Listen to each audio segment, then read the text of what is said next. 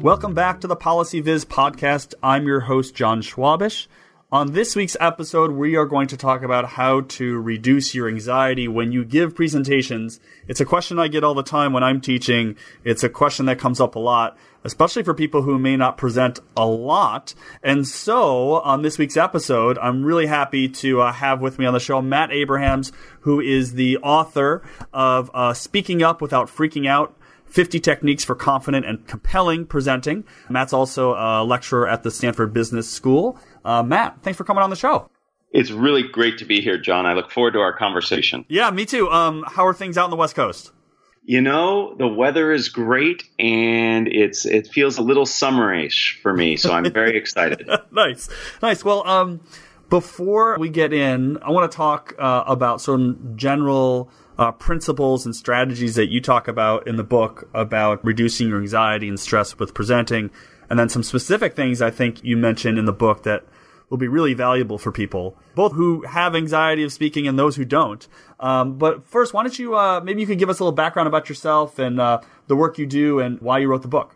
Sure. Thank you. So the book was written primarily out of frustration. So I have been teaching and coaching presentation skills for decades now. And in doing so in an academic setting, I found with my students that we would spend maybe a half hour in class on anxiety management, and then we would talk about all these fantastic rhetorical devices and social scientifically validated presentation advice.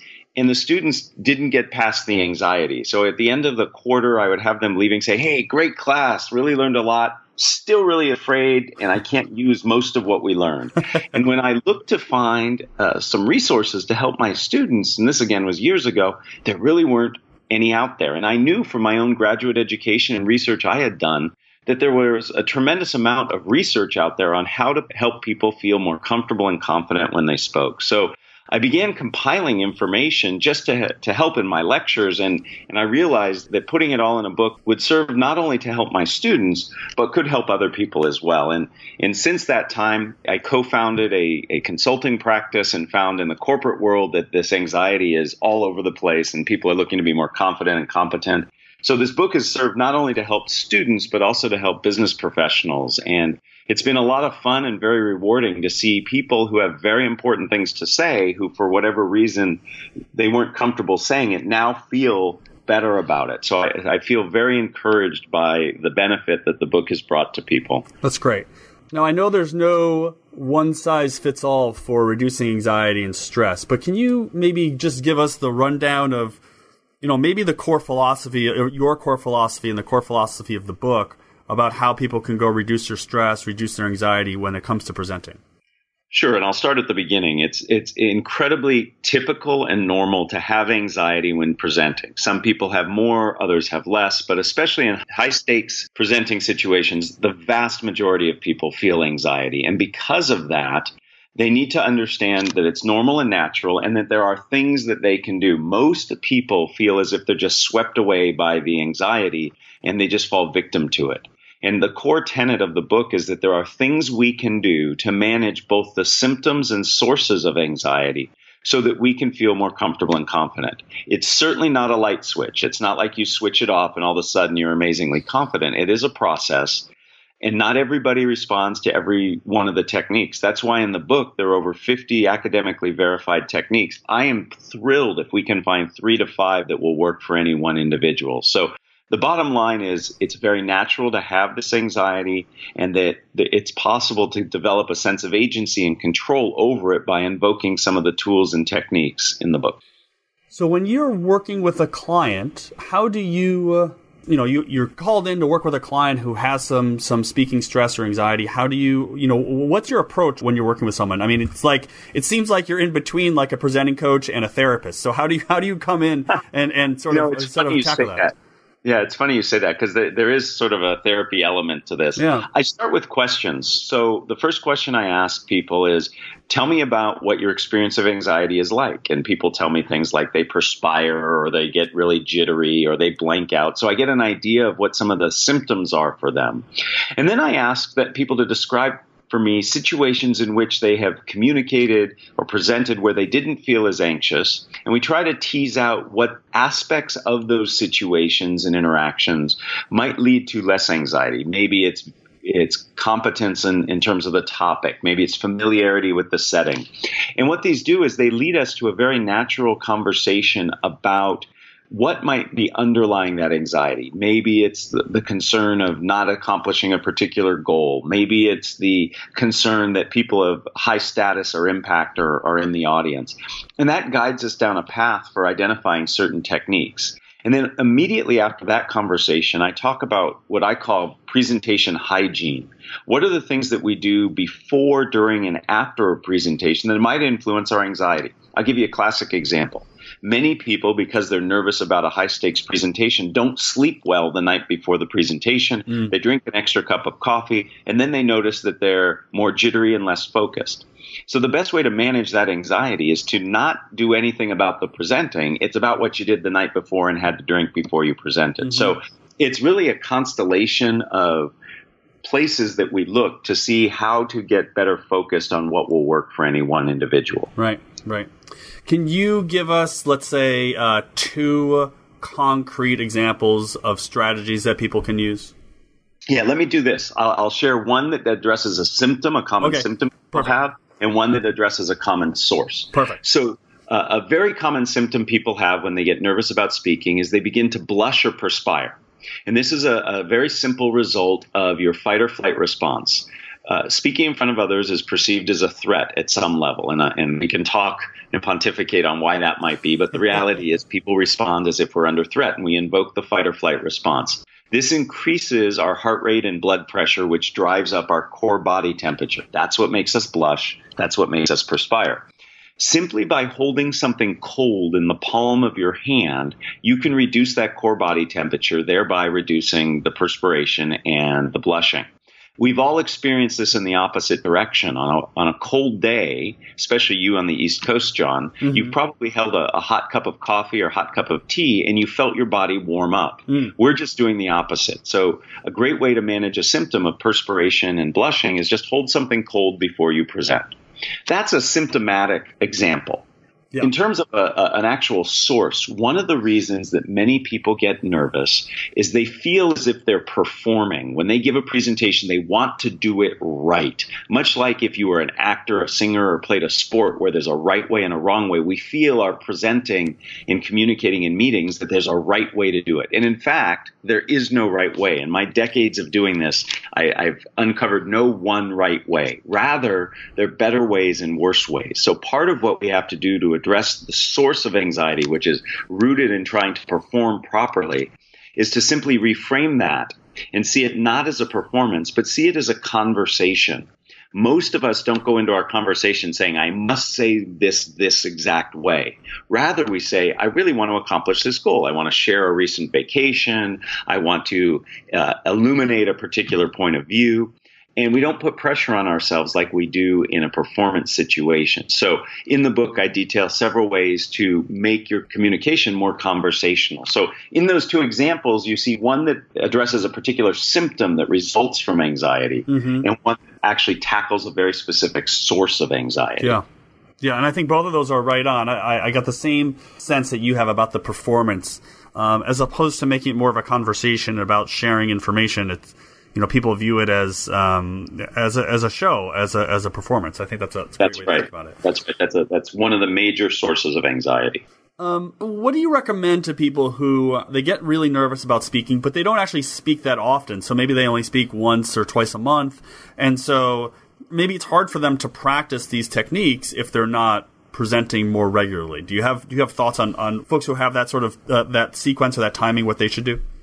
Yeah, so I do have thoughts on that because what I encourage everybody to do is to create what I call an anxiety management plan. And in the book, I give a few examples of it. So it's really picking and choosing the anxiety management techniques that you think will work for you. And it's 3 to 5, nothing more than that. The ones that you pick should be things that you can infuse in your daily life and practice. So for example, deep breathing is one of the easiest and simplest ways to slow down the autonomic nervous system's fight or flight response.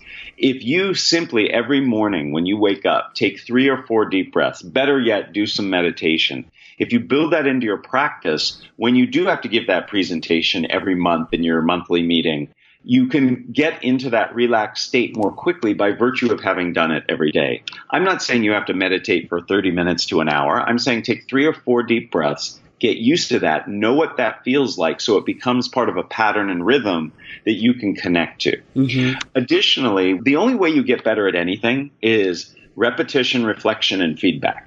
So if you don't present often, find avenues where you can practice some of your presenting skills even though it's not a formal presentation. So the next time you go to coffee with some of your friends, think about some of the things that are important to do in a presentation. So, for example, you might focus on eye contact you're making during your coffee chat with somebody.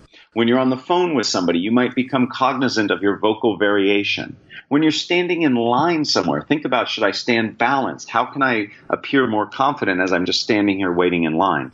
By building these into just your everyday habits, when you need to then employ them in a high-stakes speaking situation, they feel more comfortable and natural. So it's about finding techniques that work for you, creating that anxiety management plan, and then finding ways to deploy them in your daily life so that when you have to use them, they just become habit. And it really makes a big difference. You know, I think back to my children, and out here in California, we are worried about earthquakes occasionally. And in school, they do weekly earthquake drills. Those drills have become such habit that if there ever were an earthquake, and I certainly hope there isn't a major earthquake, they can then respond instinctively to it. So it's really about just that habitual practice. Yeah. Does that make sense, John? Yeah, it does. And it's a really smart idea to sort of try to bring in those strategies into your everyday. So I like this idea of you're out to coffee with people, try to, engage with them in some of the strategies, some of the techniques you might have to use when you're presenting. I think that's a really smart idea. The one thing you did mention in there was about eye contact. And this is something I always sort of struggle with when I'm presenting, is the balance between eye contact versus staring at someone and freaking them out. So I wonder if you have, and you talk about it in the book, but I wonder if you have some specific strategies and ideas about how people can engage with the audience, have solid, good, non-creepy eye contact. There's a joke in there about your creepy eye contact, John. I'm not going to go fishing for it. Yeah, right. But So the second most prevalent question I get asked is how long do I look at people? The first question that's most common in all the years I've been doing this coaching and teaching is, what do I do with my hands? And there's a whole section in the book that talks about that. So the eye contact piece, I work with a lot of scientists, engineers, technical people. They want a time. They want to say, how many milliseconds do I pull? And unfortunately, there is no answer like that. I like to jokingly answer, you want to look long enough, but not too long. Yep. It's more of a feel than it is a science. And people will tell you when you look at them too long, they'll look away, they'll grimace. So in terms of eye contact, in North American culture, we expect it. So there are people who are listening to you. There are people we know who come from cultures where eye contact is actually seen as rude. You need to be deferential. In North American culture, we expect eye contact. So you just need to be mindful of what you do. I like, in a larger audience, in a meeting, to actually pick quadrants in the room. So rather than looking at any one individual, I look in the general direction of people. Now, I'm not looking over their heads. I'm looking at them, but I'm not singling out any one person. And I want to look at them in a patterned way. Now, occasionally, I will land my eye contact. So if the big boss is in the room and I'm asking for funding or extra support, I might look at her a little longer when I make that request to really have that connection happen. But eye contact is something that we can practice. We can practice it in our everyday conversation. The reality is this: we just need to focus on people so we can read information back from them. Something that's very common, though, is that when we think, we tend to look away, particularly we look up. Now, unfortunately, the people that we're talking to, when they see us look up, they don't think we're going to grab some really useful bit of information for them. They think we don't know what we're saying, we're lying, we're nervous. Mm-hmm. So I recommend that when you have to think about what you're saying next, it's better to look down than look up. When we look down, we look reflective. When we look up, we look lost. Mm-hmm. So if you have a pad of paper, if you're in an interview, if you're leading a meeting and you need to think about what comes next, look down at the paper. It gives you an excuse. There might be nothing on it, but at least it shows that you're trying to go fetch something to think about. So interesting. Eye contact's tricky, but it is something that we have to really think about and be sensitive to. Yeah. I mean, the one thing that and you talk about this in the book as well, the one thing that I try to talk to people about is, if you're there early, you talk to people in the audience, and then you locate those people in the audience.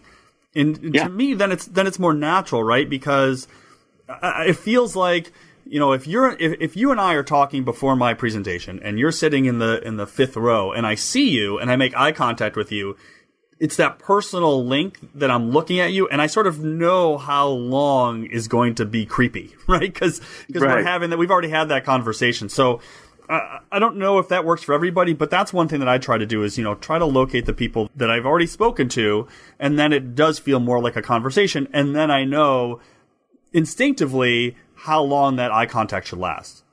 I love that as a bit of advice, and I do talk about that in the book. The only thing that I would warn people of is when you find those friendly faces, the ones you connected with, you still need to look at everybody else. Because what some people will do is they'll just gravitate towards those friendly faces. But there is a tremendous amount of research that says anything you do to connect to your audience, shake their hands, introduce yourself before you present, the better it does in terms of connecting your content to them. And it actually serves to help you feel more comfortable because you have that connection. And there's actually some neurohormone stuff going on in terms of oxytocin being released and other things that really help you connect and feel more comfortable. Mm-hmm. Let's switch gears a little bit. I want to talk about the very beginning and the very ends of the talks. That's places where people tend not to really concentrate on, which is surprising to me because you have the most engagement at the very beginning and the very end.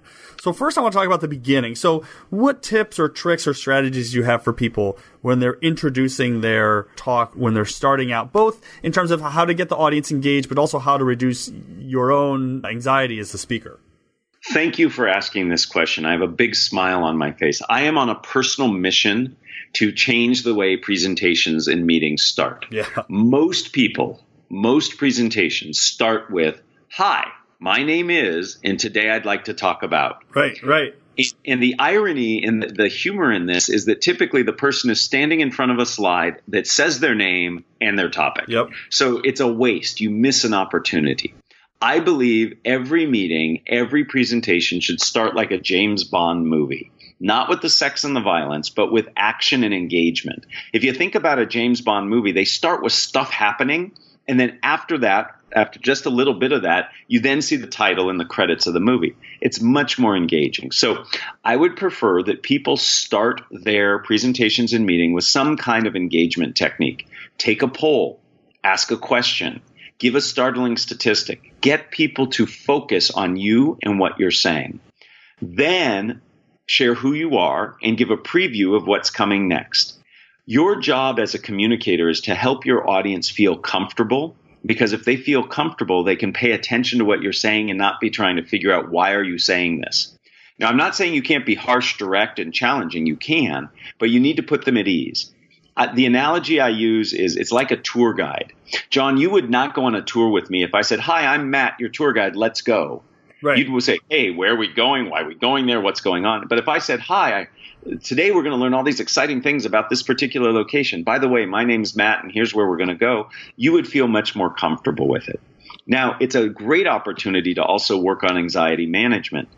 If you can create some kind of interactive start for a meeting or presentation, you change your role from being presenter to being facilitator. And this can really make people feel at ease. I work with a gentleman, very high-level executive, and he gets very nervous when he speaks. His team is 900 people. So when he does a team meeting, he's up in front of almost 1,000 people. What he does is he starts every meeting with an interactive thing. So most recently he said, "Good morning, everyone. Let's watch this video clip." And he showed a 2-minute video clip, and then he facilitated the discussion. Not only did it engage his audience, but it also made him feel much more comfortable because he was taking deep breaths while they're watching the video. And then he's discussing the video with them. He's not presenting to them. So how you start can get you really engaged and can reduce your anxiety. Yeah. So now let's go to the flip end at the other end. We could talk about the outro or the part at the end of the talk, but really you spend some time in the book about the Q&A period, and that's another one of those areas that I think people spend far too little time preparing for. So what about Q&A? And I especially am curious of your thoughts on Q&A when it comes to managing your stress, your anxiety, because when you're presenting, in some ways it's a one-way street. You are talking and the audience is receiving. But when it comes to the Q&A, that's the opportunity for people to challenge you. And I can imagine that being a real stress inducer for a lot of people. So what are your thoughts both on how to prepare for Q&A and also how to manage the stress or the anxiety with Q&A? Yeah, so you're absolutely right. I would say about half the people get much more nervous during Q&A when you go from monologue to dialogue. Yeah. The other half actually find it more relaxing because they feel more comfortable in conversation. So it's really bifurcated that way. In terms of answering your question about preparation, two things to suggest. One, be thinking about Q&A the whole time you're thinking about your meeting and your presentation in terms of developing it. So one of the foundational questions you have to ask yourself at the beginning of when you're thinking, what do I need to say and what does my audience need to hear, is what questions would they have? The best way to answer a question is to never have it come up. So if you build the answer into your meeting or presentation, that alleviates that need. Secondarily, a lot of it has to do with cognitive reframing. Most of us see Q&A as challenge and threat. Somebody is challenging my position. Somebody is trying to show that I don't know what I'm saying. They know more. If we were to see the Q&A session as an opportunity, it's an opportunity for us to clarify, amplify, simplify something that we've said, it actually takes pressure off of us. So if we see Q&A as a teaching moment rather than a moment of threat, it reduces the anxiety and it changes our entire demeanor. And when I work with executives or my MBA students, they actually sigh. You can physically see them sigh, saying, you know what? If I see this as something that's an opportunity, I feel better. Now, when the questions come in, there's some things you can do to reduce the anxiety. One of them is paraphrase. When you paraphrase the question, you actually buy yourself time to answer that question and give yourself a little bit of time of reflection. And in the book, I talk much more about Q&A as a process and structures for answering questions. But if you can do those things, think about the questions up front before you actually create the presentation, see it as an opportunity, not a threat, and use paraphrasing. Those three tools can minimize the anxiety most people feel around Q&A. Yeah, that's great. There's a lot in here, so I don't want to go through too much more of it because I want people to go get the book. But I did want to ask one other question. You mentioned in the book tools that people can use to help them present. And one of the things I thought was most interesting was on smartphone apps. You actually have a note in here that you use a smartphone app to monitor your speaking speed and rhythm. I was curious about that app, and are there any other specific tools that you use that folks might find useful, either on sort of general anxiety-reducing apps? There's like the Meditation Minis podcast that I like to listen to, and there's a bunch of other ones out there, but are there specific things that you like to use? Apps fall into three primary categories that I recommend people use. One is, as you said, apps that focus on meditation or breathing, and there are many of these. And they simply help you build a practice so it becomes more part of your everyday life, so that when you're in a high-stakes situation, you just go into a normal set of procedures, deep breathing, visualization, that you do all the time. So it's not something unique and new, which can cause its own stress. Right. So there are those apps that have to do with that, and there are a plethora of them. There are apps that help you in terms of timing and syncing of your presentation. And so what I mean by that is, one thing that stresses people out is they're afraid that they're going to have to rush at the end, or they have too much material to communicate. So there are apps, they're presentation timer apps. And essentially what you do is you time them so that they vibrate at certain times in your back pocket. So I've been known to give like a half-hour presentation, and I set the app at every 10 minutes to vibrate. And due to the practice I've done, I know where I should be at those 10-minute intervals. And if when it vibrates, I'm not at that space, I'll speed up or slow down so that I am on track. So I don't find myself at 25 minutes into a 30-minute speech realizing, oh my goodness, I have another 15 minutes of content. So there's a whole set of timing apps that can help you stay on track, and that reduces your anxiety. So it's vibrating in your back pocket. Nobody knows about it, but it helps you keep on track. Right. That's the second category of apps. And then the third category is the one that you led with, which is there are a bunch of apps that can help with vocal issues. There are apps that help you in terms of vocal intensity and variation. That's the one you're referring to. These are actually apps for singers. Singers need to hit certain frequencies of certain notes. It's like tuning a guitar. And what they do is they show sine waves. And those sine waves show, bigger amplitude or less amplitude.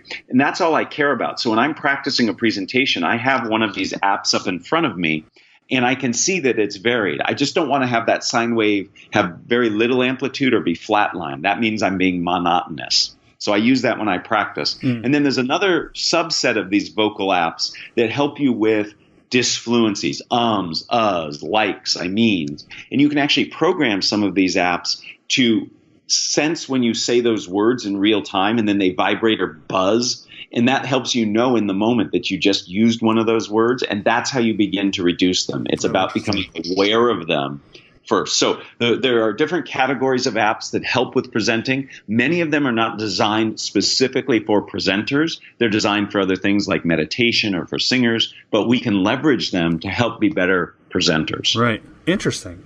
Well, I'll have to check some of those out. They should, give you an electric shock every time you say That'll really stop you from doing it. Matt, this has been really interesting. I really enjoyed the book. So thanks for coming on the show. I appreciate it. Thank you so much, John. And I really have enjoyed getting to know you and the work you do. It's really important, and I share it with my clients and my students. Great. Thanks so much. Well, to everyone out there, be sure to check out Matt's book. It's Speaking Up Without Freaking Out. You can also get more information about the book, and there are a bunch of tutorials and other materials you can get at the website, which is nofreakingspeaking.com. And you can get more information about Matt and some of the services and consulting work and teaching that he does at boldecho.com. If you have questions, or if you want to tell Matt and I about your anxiety issues when it comes to speaking, feel free to reach out on Twitter or on the website at policyviz.com. And be sure to rate and review the show on iTunes or your favorite podcast provider. So until next time, this has been the PolicyViz podcast. Thanks so much for listening.